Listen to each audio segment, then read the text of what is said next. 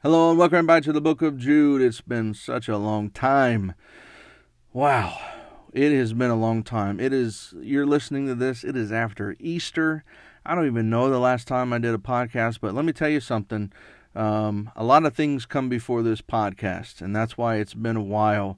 I did leave you with about an hour of content last time, so hopefully I would imagine that takes a few times to listen through the last two podcasts in its entirety, but I wanted to get your opinion as well. I talked to some folks, and they said, an hour podcast is way too long. I can't get through it in one sitting, and you're trying to do one every week or every 2 weeks, or could you just make it 30 minutes at least and do it twice a month? I don't want to get behind. I feel like I get behind if I haven't caught up yet. Well, listen, number one, man, every podcast I listen to is at least an hour, at least 45 minutes, if not more. And I don't listen to it all in one sitting, okay?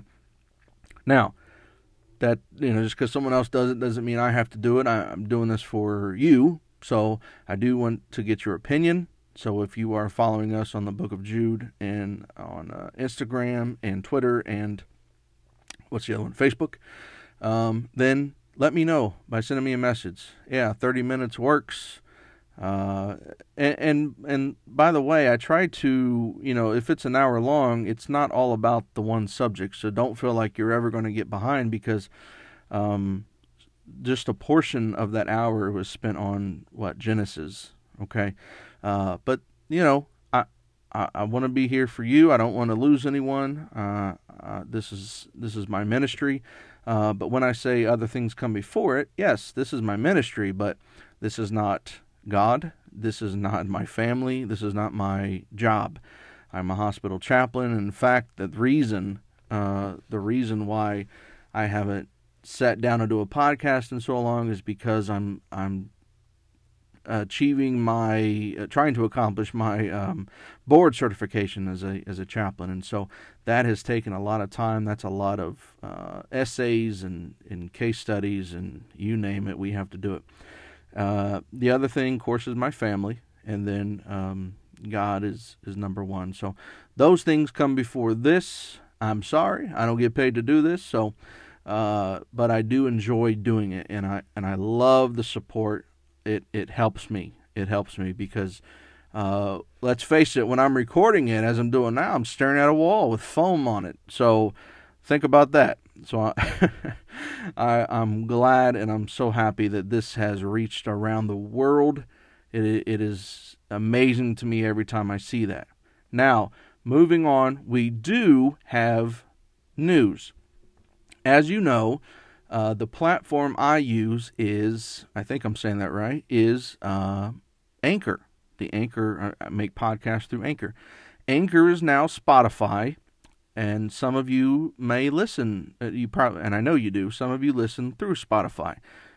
Listen, the podcast is available. You can Google Book of Jude podcast, and you'll find it. It's available on all the major platforms. Okay, I use Anchor to do it. But Spotify and Anchor are now together, and they also have partnered with WordPress. What WordPress is primarily for is bloggers, which I am not. However, I am now on. I've created because they partnered, I'm able to create a page, WordPress, a page, and you can find the link in the bio on the Facebook, Instagram, Twitter. We're talking at Book of Tim Jude, Facebook, Instagram, Twitter. Find that link in the bio. Go to the link. Now here's all in one. Everything's there. You can choose the platform which you listen to the podcast. You can just click it. It's going to take you directly there. It's amazing.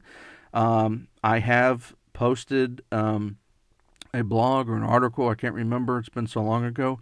I'm going to start trying to post things on there to read, okay? You can sign up. You can get your email in. Every time I put something new out, you're going to get the email or I think it's an email. And all of all the social media links are at the bottom. It is pretty cool. So all in one stop shop. You go there. You can also here's the major part is you can send me prayer requests. You can send me ideas, topics you want me to cover. It's all there. So it's a long address, but the link is in the bio of the social media accounts, and I'm sure you're already aware of. So it's WordPress, but everything is there. And soon as I upload this podcast, you can literally listen to it on that page. Like, you don't even have to go to Apple, Spotify, Google Podcast, anything. You can just listen to it there because it's going to be the newest one. So very cool. I'm so glad that they're doing this. They're doing better things each and every time. And so here's what I'm asking. Go there, sign up for I don't know if they're notifications, but you'll just simply get an email every time I put something out. For times like these, it's been a while since I did one, so it'd be nice to, hey, oh look, he did something.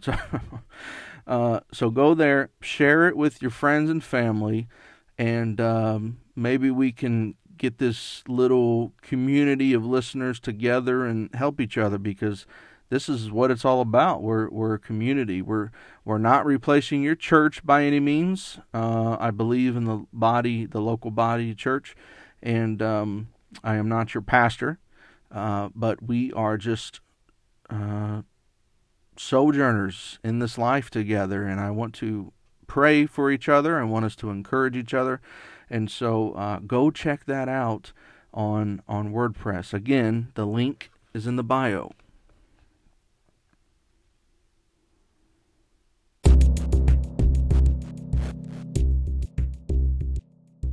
Genesis 15, verse 1. After these things the word of the Lord came to Abram in a vision. Fear not, Abram, I am your shield. Your reward shall be very great. But Abram said, O Lord, what will you give me? For I continue childless, and the heir of my house is Eleazar of Damascus. And Abram said, Behold, you have given me no offspring, and a member of my household will be my heir.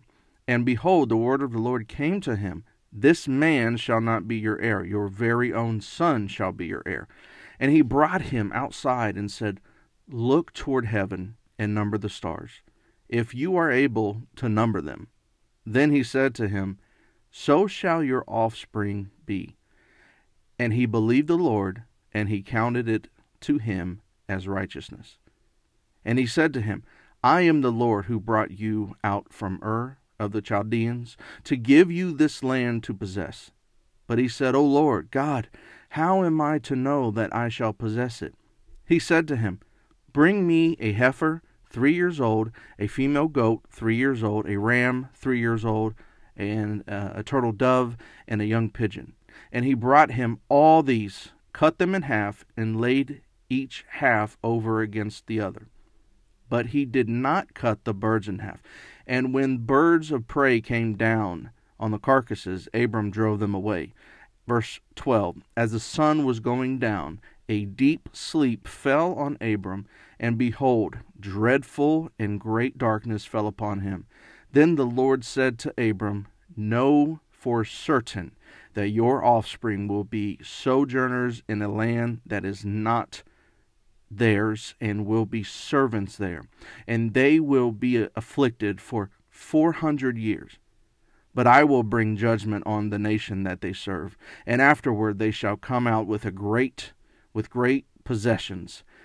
Verse 15, As for you, you shall go to your fathers in peace. You shall be buried in a good old age. And they shall come back here in the 4th generation, for the iniquity of the Amorites is not yet complete. When the sun had gone down and it was dark, behold, a smoking fire pot and a flaming torch passed between these pieces. Verse 18, On that day the Lord made a covenant with Abram, saying, To your offspring I give this land. All right, we have a lot. There are so many verses and words and content in this chapter alone that we could call problem passages, and we're going to address them one by one.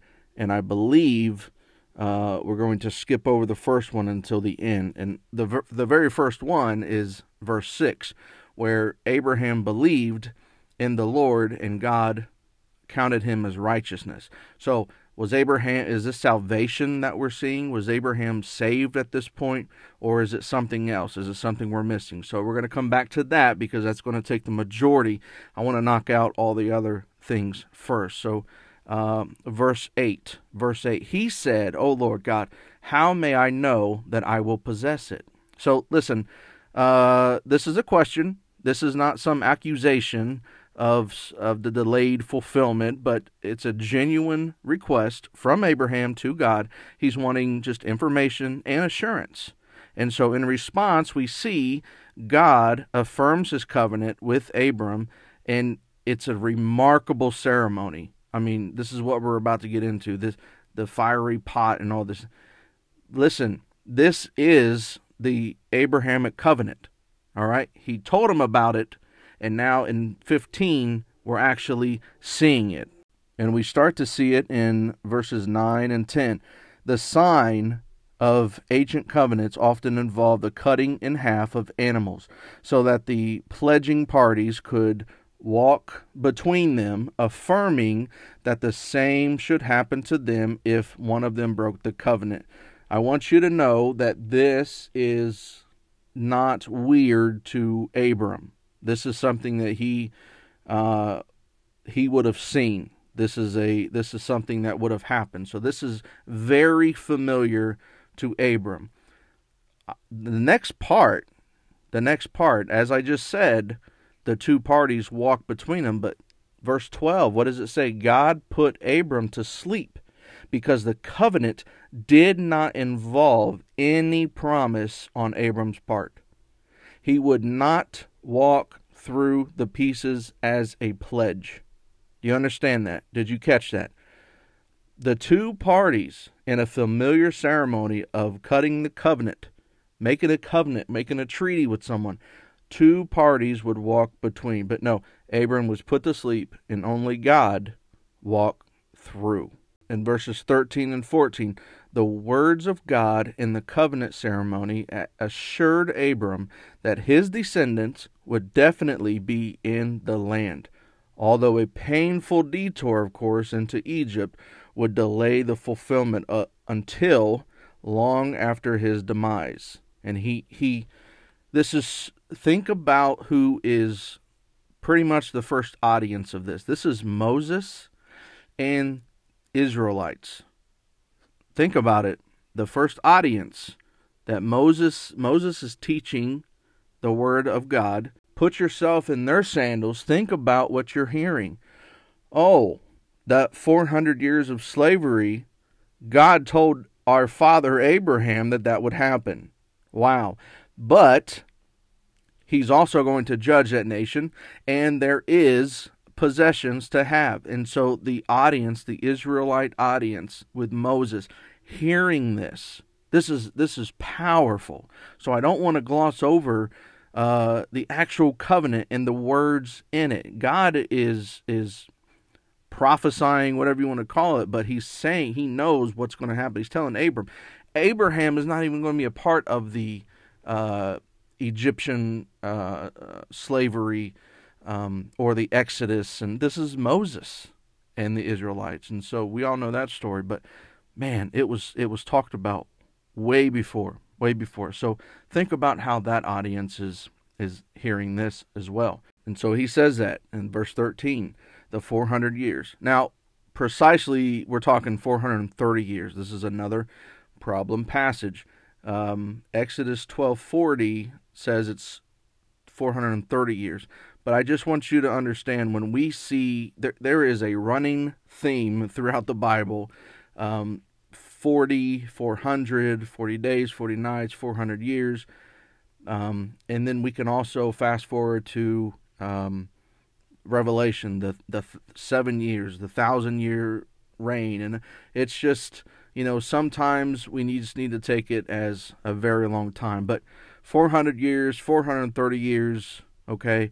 But we know that from Exodus 12, 12:40. Exodus 12:40. Now the time that the sons of Israel lived in Egypt was 430 years. And at the end of 430 years, to the very day, all the host of the Lord went out from the land of Egypt. Okay. Lastly, before we circle back around to verse 6, let's look at verse 17 in Genesis chapter 15. Verse 17, talking about the smoking oven and the flaming torch. It became sun had set, became very dark, and behold, there appeared smoking oven and a flaming torch which passed through the pieces. So when we say God making a covenant with Abraham passes through, puts Abraham to sleep, passes through himself, we're talking about the flaming torch, the smoking oven. So this is symbolic. This symbolizes the presence of the Lord, and he's fulfilling his promise, and he's passing through the animal pieces alone. Now, how do we know this symbolizes the Lord, other than the story tells us, right? So if you go to Exodus 13:21, Exodus 13:21, again, who is the audience? Who is the audience? So the audience, Moses, the Israelites at that time, they know the Lord. They know who God is by him going through. Exodus 13:21 says the Lord was going before them in a pillar of cloud by day and led them on the way, and in a pillar of fire by night to give them light, that they might travel by day and night. And so these two items very much symbolize the Lord, and so the original audience absolutely understands it. So the two powerful things before we circle around back to verse 6 is the covenant itself. Abraham is put to sleep. The two parties are supposed to walk through the blood that is on the ground and between the two animals, saying, let this happen to us if we go back on our promise. But it's not us. Abraham is put to sleep. Yahweh is walking through himself. And what is so powerful is Yahweh, the creator of everything, to Abram is obligating himself. He is obligating himself to fulfill this covenant and his promises. And one of those promises is the next thing we cannot gloss over is, did you notice in verse 18 where it says, to your offspring I give this land from the river of Egypt, and it goes to the territories. So there's like two levels here. There's two levels. It's an already but not yet. So what am I talking about? A lot of times in the Bible, we see already but not yet. And this is how most prophecies work. And so all the prophecies about Jesus, there might have been something going on in that day, and then later we can identify it as Jesus or a type of Christ. We've talked about that with Melchizedek. So let me talking about the offspring, and he says it a lot, the offspring of Abraham. So if you were like me in Sunday school growing up, you sang that song, Father Abraham had many sons, and many sons had Father Abraham. That's right. And so we are children of Abraham. Now, how can we say that? How can we say that? So one of the first things I want to point out is, yes, we are the sons of Abraham. We are included, grafted in to the promise of God. That's why we're Christians. And we're going to look at that in detail later. But these words, when it says offspring, it's singular. So his seed. So now we're not talking specifically about Isaac. We're talking about the seed, the promise being fulfilled, being Jesus. And so the Abrahamic covenant that was made between Abram and his seed, which is Jesus, this covenant is established here in Genesis 15, and the sign of the covenant is circumcision, and that will be established in Genesis 17. Going to John Walton's commentary on Genesis, the ritual of dividing a series of animals in half and in some way passing between the halves is not widely attested, because in Jeremiah 34:18, a covenant ritual is represented by passage between the severed body of a sacrificial animal. Walking through this sacrificial pathway can be as a symbolic action enacting the treaty, as well as a curse on those who violate the promises. And so this was a familiar thing to Abram. In verse 17, a smoking fire pot and a blazing torch make their appearance. The fire pot, think about an oven, baking, including the baking of grain offerings, Leviticus 2:4. The torch can be used to provide light, but it is also used in military context or to speak of God's judgment in Zechariah 12:6. Mesopotamian rituals of this period feature a sacred torch and censer in the initiation of rites, rites, rites, particularly nocturnal rites of purification. Purification is accomplished by the torch and censer being moved alongside of someone or something, while in Mesopotamia, the torch and the oven represented particular deities. Here they represent Yahweh, perhaps as the purifier. This is one of the many instances where the Lord uses familiar concepts, motifs to reveal himself. And this is very good information. Again, it's going to make sense to who? It's going to make sense to Abram, and it's going to make sense to the original audience.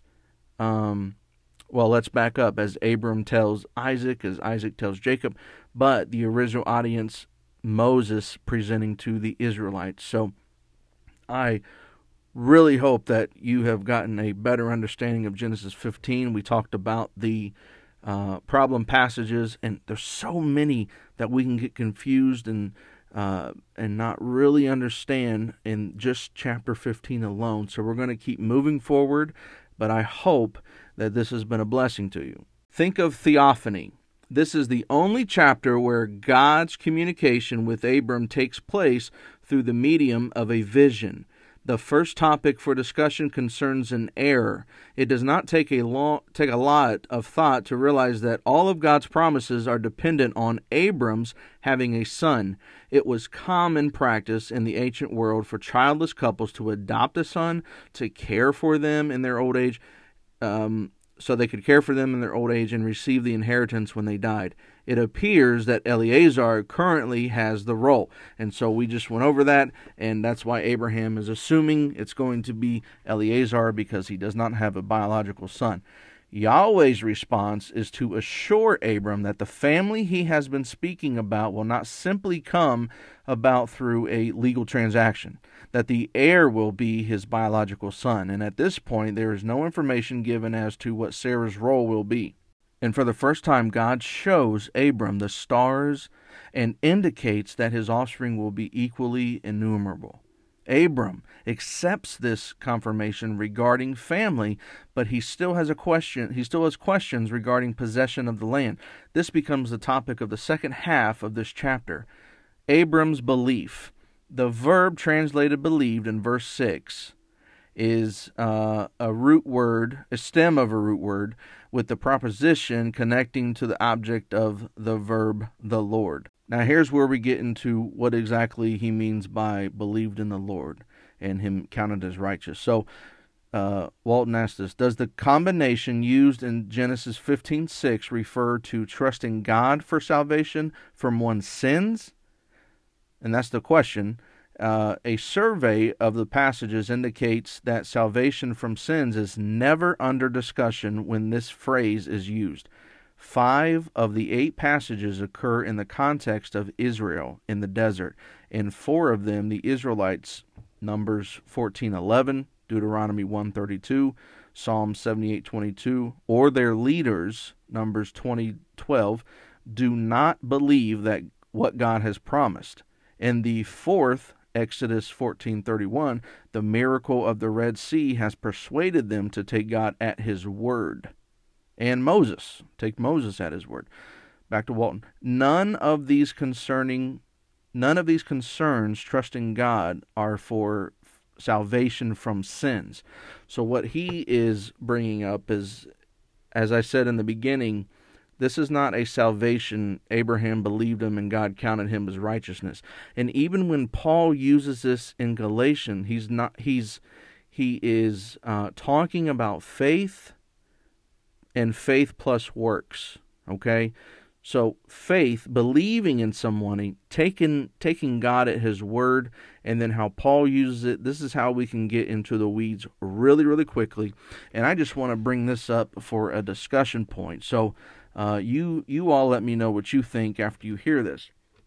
The common denominator, back to Walton, that emerges from this study is taking God at his word, believing what he says will become reality, and then acting on that belief.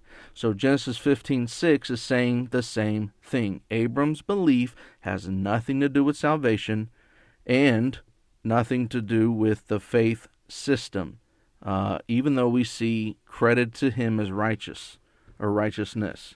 The common denominator is attributing a quality or status to someone. The verse can therefore not refer to the technical imputed righteousness that modern theologians associate with justification. What's fascinating is in the Old Testament, in Deuteronomy 6:25, simply by observing the law, you can be counted as righteousness. So Deuteronomy 6:25. And we know, we could all argue that observing the law is not, doesn't bring salvation. And even in Abraham's day, Christ has not died on the cross. And if we believe as Christians the only way to salvation is through Jesus, his death and resurrection, that hasn't happened yet. That hasn't happened yet. So, in summary of Genesis 15:6, recognized righteousness becomes the basis for a blessing. All right, so I'm curious to see what you think about that. This is covenant theology. This is why we're called the sons of Abraham. I've explained this before in other podcasts, where this is not replacement theology, which is sometimes confused to be. We're not replacing Israel, but it's a covenant theology, meaning that we, and I'm saying, speaking for me as a Gentile, I'm not Jewish, so but I'm a Christian. How is that? I'm grafted in, and I can call myself a son of Abraham in faith, right? Just like I can say, just because you're Jewish doesn't mean you're a Christian, doesn't mean you're part of the covenant. So there was, and this is, you can look in the Bible and see that there's the nation of Israel. There were some that was not in the favor of God, and some that were, and we see that. So that's all I'm saying. So covenant theology is Jew and Gentile inclusion as, grace alone, through faith alone, through Jesus Christ alone, all the five solas. But this is covenant theology. That's why we can share in this. And so this is something I don't want you to miss. So let's go back to Genesis 15:6. Read that over so we can talk about something. Verse 6. Then he believed in the Lord, and he reckoned it to him as righteousness. So are we saying that Abraham has received salvation? The Apostle Paul quoted these words as an illustration of faith over and against works, faith against works, right? Abram was justified by faith, but there's a bigger discussion here, and if you want to get the whole picture about justification by faith, but we don't want to jump ahead. So let's take this step by step. First, we're going to go to Galatians chapter 3. We're going to go to Galatians chapter 3, and let me read that for you, because Paul does a great job of attending to this verse for us. So, but remember, he is, what's the context, right? He is talking to the Judaizers, the ones that are saying, you have to be circumcised. You can't just come in here Gentile and say you're a Christian. You got to have faith plus works. And we all know that no, that's not it. Faith alone, right? So Galatians chapter 3, verse 1. O foolish Galatians, who has bewitched you? It was before your eyes that Jesus Christ was publicly portrayed as crucified. Let me ask you only this. Did you receive the Spirit by works of the law or by hearing with faith? Are you so foolish, having begun by the Spirit, are you now being perfected by the flesh? Did you suffer so many things in vain, if indeed it was in vain? Verse 5, does he who supplies the Spirit to you and works miracles among you do so by works of the law or by hearing with faith? Just as Abraham believed God, and it was counted to him as righteousness, know then that it is those of faith who are the sons of Abraham.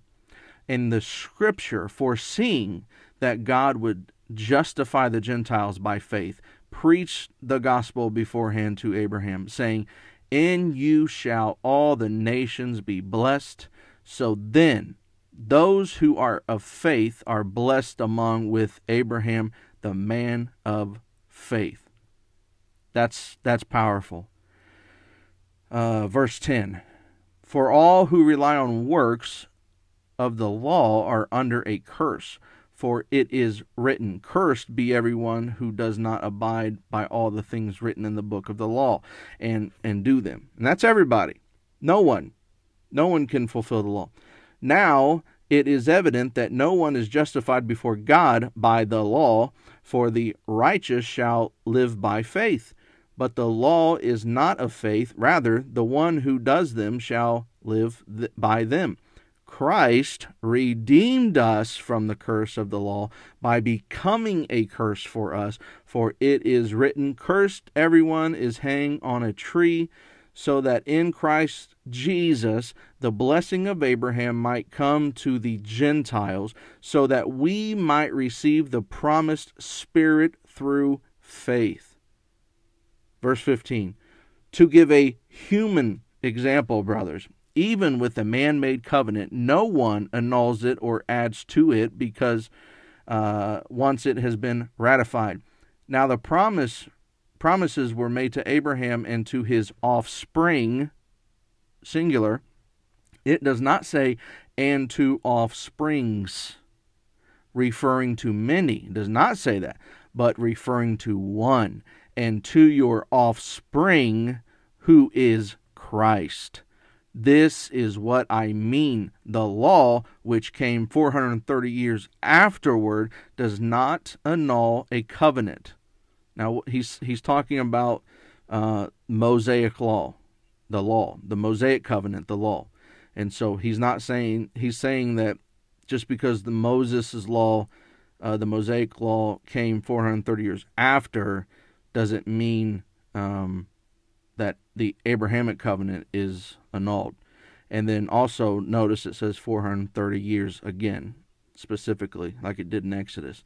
And so does not annul a covenant previously ratified by God so as to make the promise void. It does not do that. So verse 18, for if the inheritance comes by the law, it no longer comes by promise, but God gave it to Abraham by a promise. Why then the law? It was added because of transgressions until the offspring, singular, should come to whom the promise had been made, and it was put in place through angels by an intermediary. Now an intermediary implies more than one, but God is one. Verse 21. Is the law then contrary to the promises of God? Certainly not.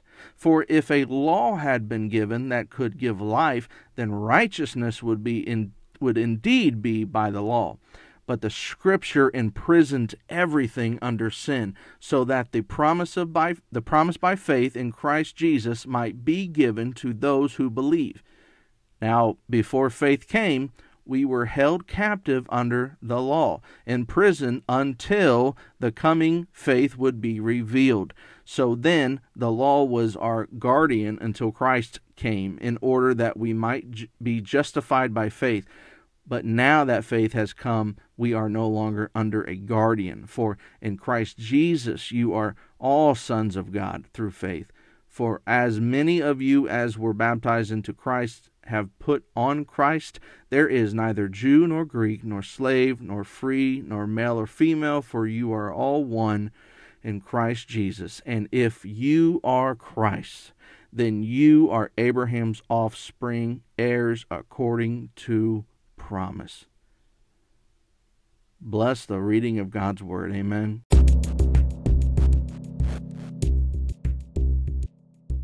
All right, that's another one in the books. I'm so happy. It felt so good to get back in the saddle here after a break.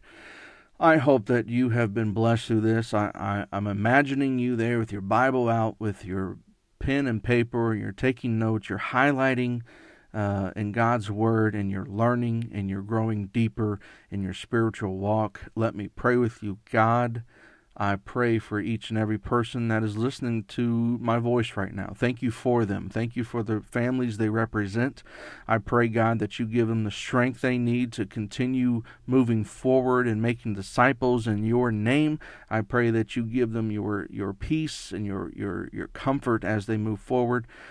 God, I just pray that all of us together is able to create this Book of Jude thing, can just create this community all around the world of people praying and loving each other for your glory, so that we can, as we go out, we can make disciples and witness towards you.